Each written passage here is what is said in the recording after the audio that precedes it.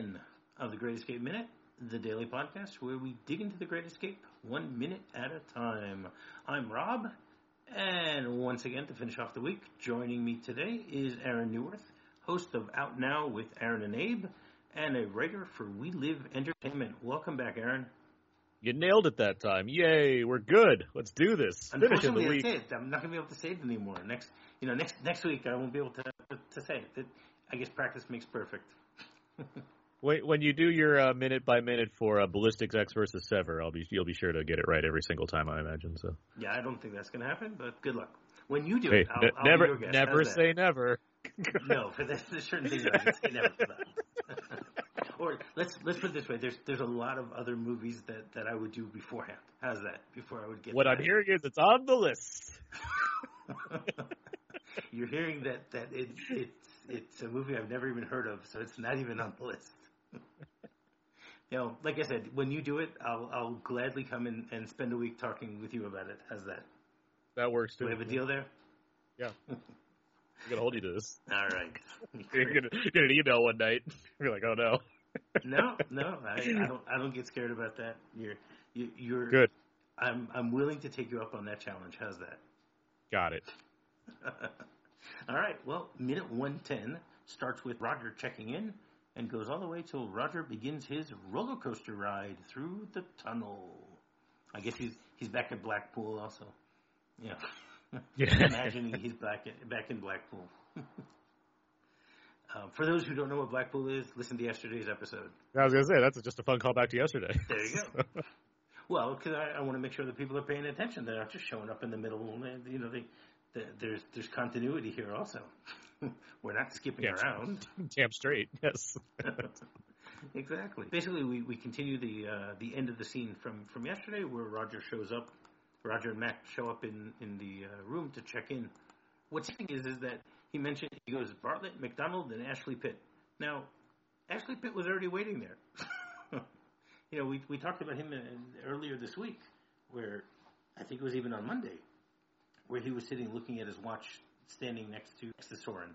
So, why at this point are they mentioning him that he's being checked in, which is an interesting way of doing that. I guess Ashley Pitt had to wait because he's also they've got high numbers. These are the top three people that are supposed to be going out. So yeah. So it's just funny that Ashley Pitt was standing there the whole time, and now he's checking him in. I guess Ashley Pitt can't be checked in until Bartlett and McDonald are checked in. How's that? There's a pecking order. Yeah. Whatever makes it work in their big scheme of things, as far as their British efficiency of handling things to make it all click together. Something I want to note for this one in particular, because I just noticed it more in this scene of the scenes we've been doing all week. Bernstein's score is incredible, obviously, but in this sequence, like in this minute, it felt like this is stuff that would have influenced John Williams in the years to come. Like there's just something about the way it's put together where it reminded me of what a John Williams score would be later on. Not in the kind of heavier, not necessarily bombastic way, but more I'm just like the way he can score quieter moments or dialogue-driven scenes, or just like moments that don't require the big bombast necessarily, but just like how he tends to put some things together. It just reminded me of Williams. That was the thing. No, 100%. I mean, the score, as we discussed earlier this week, the score of this movie is superb. I mean, in a few weeks, one of my guests, she's a music expert. She's got a PhD in music, so hopefully she'll have a lot to explain about the way that the music works in this whole film on a whole. I mean, I've heard different rumors about the fact that I'm not enough of a music expert to know, but the rumors I've heard is that every single one of the characters has their own sub-theme. Theme? Yeah. Mm-hmm. Wouldn't be surprising. Which, at least for John Williams does that too. I mean, he doesn't do it for every character, but he does do it for the main characters. This movie just has a lot more main characters, I guess. You don't hear in Empire Strikes Back Lando's theme. It's you have Luke's theme, Leia's theme, Vader's theme, obviously. Sometimes Han's theme, but you get a characters. You get a Cloud City theme. Regardless, this movie score is just excellent. But it just felt like very notable here in this minute that we're talking about. Yeah. And also, just like because I watched the whole thing recently just so I could be fresh on it again, in addition to watching these individual scenes. How this score wasn't nominated for an Oscar is beyond me. Like it's a bit like how there weren't so many Oscar nominations for this movie is beyond me. But the fact that the score wasn't is like, this is so iconic. Like, how do we not give this an award? Exactly. But whatever. There's no question about that. I've mentioned that so many times. The only Oscar nomination it got was for film editing, and it didn't even win that. Uh-huh. And again, the editing here is amazing. There's no question about it. It is. Yeah. It's easy to see why it was nominated, but come on. That's something that it should have won. I mean, Ferris Webster does an amazing job of editing this movie. I mean, if you look at the Golden Globes, it only got one Golden Globe nomination, and that was for Best Picture, and it lost that one too. It says a lot about, I guess, the way that the Academy and the HFSB nominated things back then, because I don't know, I have no idea what they're thinking. This movie definitely deserves a lot more love than it gets when it comes to awards. And I'm still baffled that Tom Jones won Best Picture that year. I'm not a fan of Tom Jones, but this movie, in my opinion, is so much better. I mean, he has a great scene where he eats a lobster, but besides that, I mean, yeah, the Best Picture is like a bit of a stretch. Yeah, exactly. But yeah, so we won't go into the whole Oscar aspect of this because it just hurts too much. So basically, the three of them, Bartlett and Ashley Pitt and Mac, reach the door, and we get to see another one of the Stooges. He's looking through the peephole just to make sure that nobody's paying attention to what's going on. And then he quickly opens the door, and once again, you get to see the blanket that's covering so that they don't see the darkness, and that's just great. Again, shows the detail of how they're doing this whole thing. And then they open up the door, and I love this. They walk across the compound, and then immediately the door across the way opens up. It's synchronized so well. The earlier this week we talked about the two different groups that went through. They had to walk around, the barracks and hide on the side before they can go in. Here it's just, okay, let's open the door here and open the door here. You're going to go down and then back up real quickly before the lights, shines on the area, just to add more to the suspense of the whole thing. They just missed them by a fraction of a second. Mm-hmm. Or you can look at it from the other perspective that they knew to count it. Question is whether the spotlight is something that the guard is doing on a certain time differentiation, or he thought he saw something moving there, and therefore, shot the spotlight on there. We shall never know. And I love the fact that then they show us in the next barracks where the three of them are now walking through, and I love the fact that you see all of these prisoners, in their uniforms or in their escape uniforms, ready to go. They all have amazing hats also. Like when a few months ago when we were discussing, the whole idea of when Griffith was showing off all of the tailoring stuff that he was doing, they never mentioned anything about hats. And like this room looks like it's a room filled with 1930s gangsters because of all the hats, the way the hats are.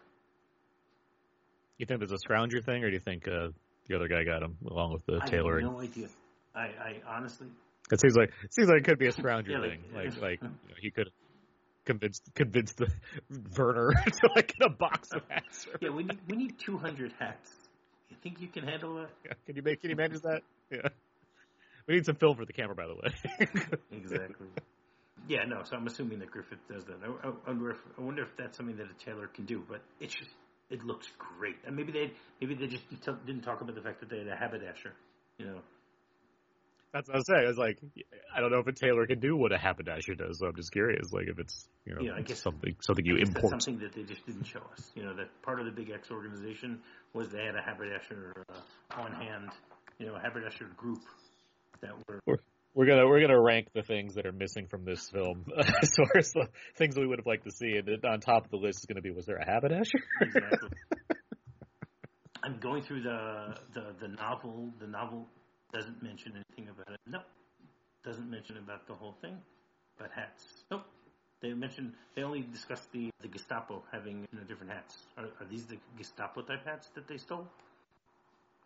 I don't know. The Gestapo. If there was a scene where there's a bunch of like hatless Gestapo walking around, that'd be something. Yeah, exactly. Maybe there is. That's a deleted scene. Yeah.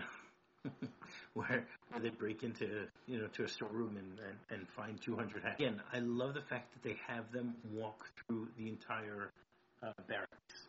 So just to give us more of a visual, as you said, you can just show, you don't need to tell. They allow us to see how many men are waiting in this barracks to go through and get out, to break out. And they take the time, whether it's 10 or 20 seconds, to have them walk through the entire barracks so that we can see how organized this whole thing is and how ready they are, for them to get to the bathroom or the shower room or whatever you want to call it, where you see Cedric just sitting there waiting for them to show up. Now, if you look, you can see what I was discussing earlier this week about the electrical cord, that it goes in through the trapdoor itself. So you can, again, the detail here is just unbelievable that they thought to do this while filming it. It's not something that most movies would think about, that you need to add in electrical wire to try to show. I mean, it's something you can just take it as a given with a lot of things. But here they want us to know that, okay, this is definitely something that needs to be planned out properly. It's when it's hiring the right people. When you have John Sturges, making a film like this, it's going to involve a lot of moving pieces or whatnot. You have, I imagine, a bunch of production artists and what have you that are, this is the only thing they get to do. So, they do the research and they do the thing they need to do. Like it's there. I don't know enough about Sturges to know if he was like some kind of heavy taskmaster in the same way that other directors, James Cameron, are as far as getting details right. Because like Titanic is an epic that famously had all kinds of things that you just would never see. Right. But were there, like, drawers that were filled with the actual kinds of clothing or sheets that you would have during the 1910s.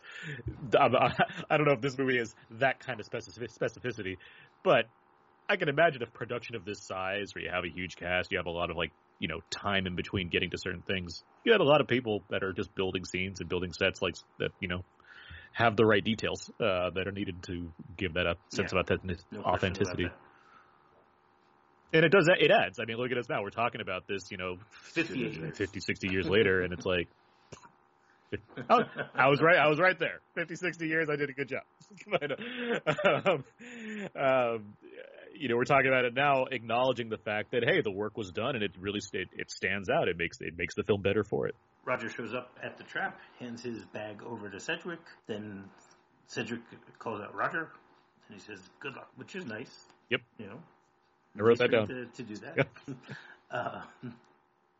And what still amazes me is that Roger's standing in, he easily gets on the ladder.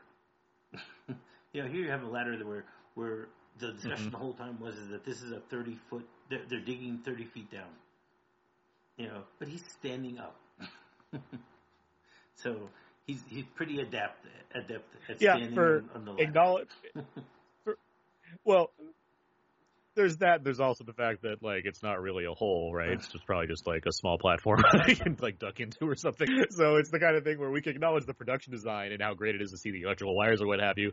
But also the actors are, maybe less concerned with the realistic physics of the scene and just more like, hey, I'm just acting with James Coburn right here. I'm going to say my line. Like, it's just a little less about there's supposed to be a 30-foot hole down here also. Exactly. And then Mac joins him, and I love how Mac stuffs his hat. He folds his hat up and puts it in his jacket pocket. We were talking just before about the gangster style hats. He's folding it. It's not really the type of thing that he doesn't want to get it dirty. He wants to have a clean hat, even if it has some wrinkles. They just go one after the other to just fall in. And then you have Ashley Pitt go down also, and then they get down into the first way station, and you have a guy look like he's rowing, dealing with the air pump. What's interesting is I've seen the pseudo sequel to this movie, The Great Escape 2, The Untold Story, which is based more on the real escape than this one. This one is more Hollywoodized than that one. And in that movie, when they show the guy doing the pump, you see him really exerting himself, trying to do the pump. This guy doesn't look like he's exerting himself very much. He's just moving back and forth. Yeah, well, which movie are we talking about today? Which one? Right, so we get to see him, doing the pump, and then the three of them get together, get ready to have Roger get on the trolley, and then move himself forward. I like the fact that he takes the bag and holds it in front of him. My first thought, if I was doing this, was I would think that I would, put my bag under my stomach if it's a bag like that. But instead, he's holding it out. It's a little strange way to hold it, as we'll talk about next week. You see that he's actually holding it the whole time, holding his hands out, which doesn't look very comfortable to be doing. Yeah, I don't know. They're down there. They must have some kind of idea of what their best position is for them. No, I think part of it is to show us, that each of them have their bags. I think that's part of the idea here. They're not going with nothing.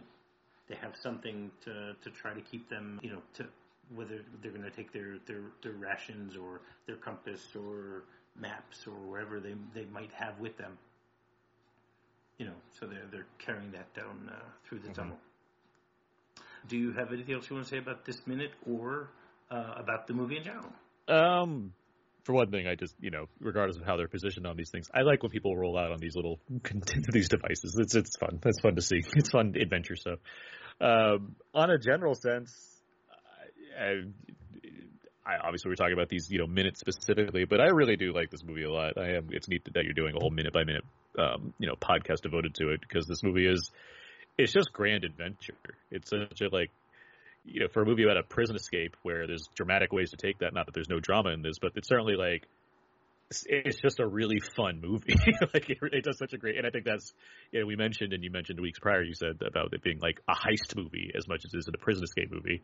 And that really stands out as far as why this thing works so well, because there's a lot of moving parts that just have a specific direction they need to go, a very specific objective. There's a lead villain of sorts that's involved in all of this. You have this great cast. The whole thing just works together so well. So it's easy to see why it's, regardless of its lack of Oscar nominations, it's still an American classic and one of the, great films ever made. So just, no question about that. Great movie. What's your history of with the movie? It's nothing too complicated. I saw it first when I was beyond seeing clips and acknowledging that it exists early on. I saw it in full when I was in college for the first time, and that's over a long time ago at this point. So I've just seen it on occasion ever since, and have just continually acknowledged that it's one of the great movies. So certainly one of the great war epics, if you want to call it that. Right. Well, one of the things that I've mentioned many times is the fact that I think one of the reasons why this is such a well-received movie is because of the tone. Despite the tragedy of this whole story, they keep the tone very light throughout most of it. I mean, come on, we've gone through 110 minutes of the movie so far, and we're in a prison camp, and there's been one character who's been killed. That's it. Mm-hmm. I mean, any other movie that you can think of that's either a prison or a PW camp or something like that, the death toll is usually much higher because the stakes are shown to be very high from a brutality aspect. But here they're able to keep the stakes very high through the suspense of it all. But again, they still keep the tone at a low level in order to still keep it palatable. I mean, I'm not a fan of Nazis, but this movie is not filled with, your typical Nazis. You have the Gestapo guys show up here and there and stuff like that. But it's hard to say that the Nazis here are really bad. That they're treating the prisoners poorly or anything like that. It occupies a certain, it's a certain time too when we're gonna go way off in this, but it's a certain time as far as how war movies used to be made before things kind of shifted gears with Vietnam, where you want to get this kind of big Hollywood appeal factor to kind of you want to show people like, yeah, there's this thing that's going on and it's important and big, but it's also fun and adventurous because we're America and we can do this, even though it's an international cast. But you can get this thing going to like make it very celebratory because the evil is so clearly evil. We don't need to go into the extremes of how evil that is. That's just a given. So we can focus instead on the fun of all of this, which is why films like this and Bridge on the River Kwai, which is one of my favorites ever, or even like something smaller like Stalag 17, like they can get by on having this kind of looser tone compared to something that's far more, dramatic and violent and what have you. This just works as grand adventure. Right. I mean, I love also Stalag 17 and Kwai. Kwai is also one of my all-time favorite movies, and if you want to bet on something that I might do after this one, Kwai is probably very high up on that list. I'll definitely be back on for that podcast. I'll tell you that right now. if I get around to doing it, I first have to see how this one goes. Oh, you don't know if you can squeeze out 300 episodes on Bridge of the River Kwai? You don't know if you don't know you fit that into your schedule. The truth is, if I remember correctly, Bridge of the River Kwai is even shorter than this movie. It's a little bit, yeah. It's like 2:47 or something like that. So exactly, it's 5 minutes less. So that's already something. No, I mean, Kwai. It's 2:41. It's close. It's not even 2:47. So we're talking about 10 and a half minutes shorter. So, but Kwai is more brutal than it is. This one is. And you got to take into consideration that Kwai came out 6 years earlier. Because David Lean doesn't. Yeah, he doesn't mess around. As John Sturges. Yeah. Exactly. Yeah. All right. So, you have anything else you want to say in general about this movie? No, I'm good. I champion you to keep pushing forward because this is good stuff. All right. Well, that is the plan. I still have about an hour left to go. It's only 60 episodes. And it's all the boring scenes. Actually, I think I got a little more. I have 62 episodes to go. So, a little more than an hour. But we're good. Great. Well, thank you once again for joining me this week, Aaron. Happy to be here. It's been a lot of fun. Yeah. Maybe you want to tell people once again how they can get in touch with you. Sure thing. I host a podcast called Out Now with Aaron and Abe. I host that with my friend Abe. We talk about the weekly movie releases and other things. I write about movies at WeLiveEntertainment.com. I write about Blu-rays and Criterions over at WiseToBlue.com. And I put together some filmmaker interviews every now and then over at Variety. And I'm on Twitter at AaronsPS4. All right, great. And while you're doing that, you can go rate, review, and subscribe on any podcatcher you might be using to listen to this show. You can visit our Facebook group, The Cooler. Our Twitter account is Great Escape MXM. Our website is thegreatescapeminute.com. And our email address is thegreatminute@gmail.com. So, until tomorrow, tally-ho! Tally-ho!